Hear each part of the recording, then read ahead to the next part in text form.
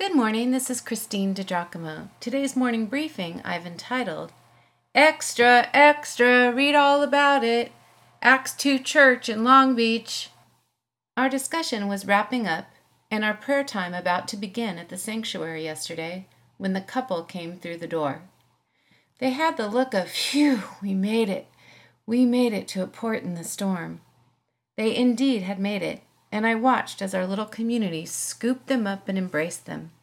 Ignacio and Cindy live on the street. They've battled addictions and in so doing lost custody of their children. Their combined pain was palpable.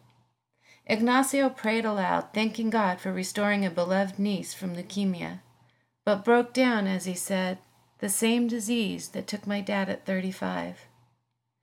Being the self-appointed mama in the group, I held him after and reassuringly said, "Just keep going. Trust God. One day at a time, brother." He wiped his tears, choked back a sob, and nodded. Perhaps we were entertaining angels unaware. If so, I think we passed the test.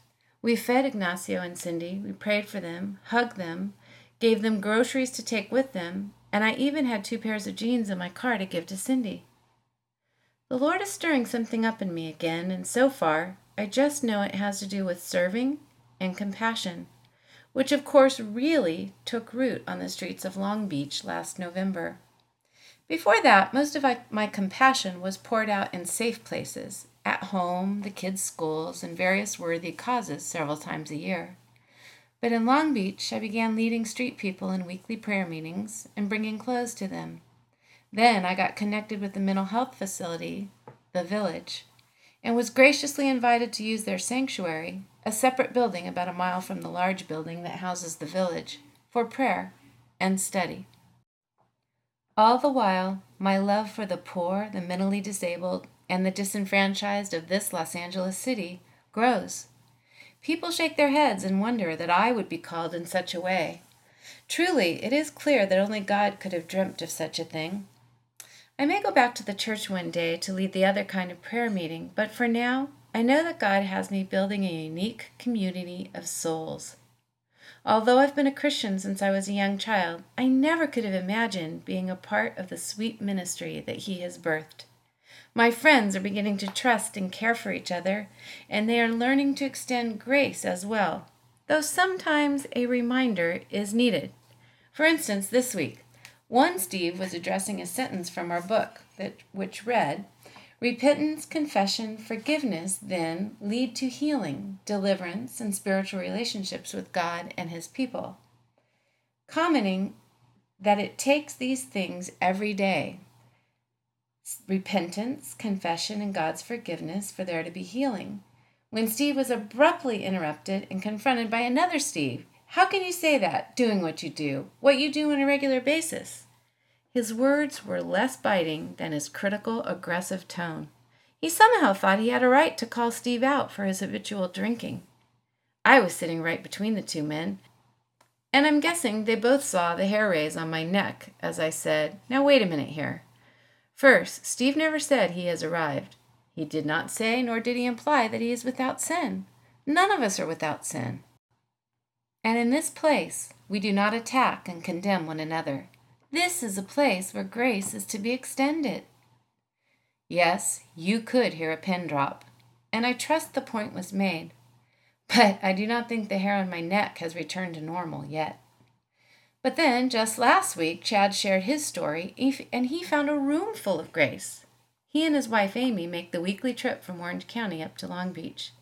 Secretly, I'd been praying in earnest that Chad would develop a love for some of the men he sat next to, a desire to come alongside them and serve them. Most of the guys at the sanctuary have sad tales of home life, but not Chad.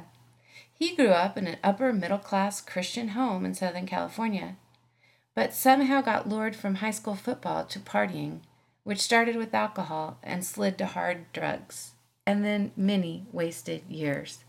He commented that his maturity level had been arrested at the point of his drug usage, and that only now, about age 40, is he learning life skills like responsibly maintaining a job, budgeting, and other things he should have done 20 plus years ago.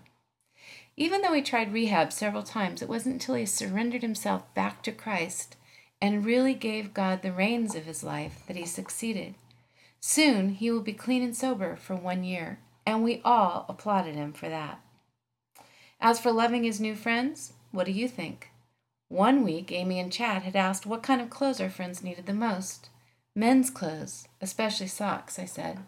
So they brought several bunches of socks, and after sharing some at the sanctuary, we delivered them to the village. When Chad and Amy saw the gratitude and appreciation for those socks, an idea occurred to Chad, and he said, "We are going to sock the village." So the next week, they brought bags of socks.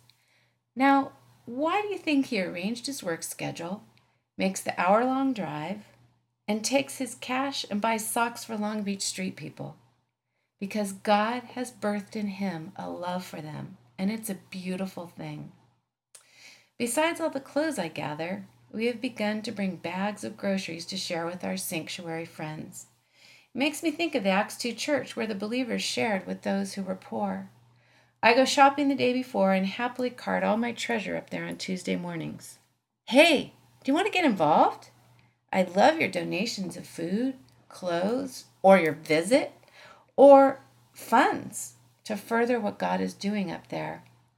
Funds? Yeah, you could send a tax-deductible check if you wanted to Pastor Women Corporation, P.O. Box 1195, San Clemente 92674. If you'd like to see this in its entirety, you can go to pastorwoman.com, click on Morning Briefings, and again, the title is Extra! Read all about it!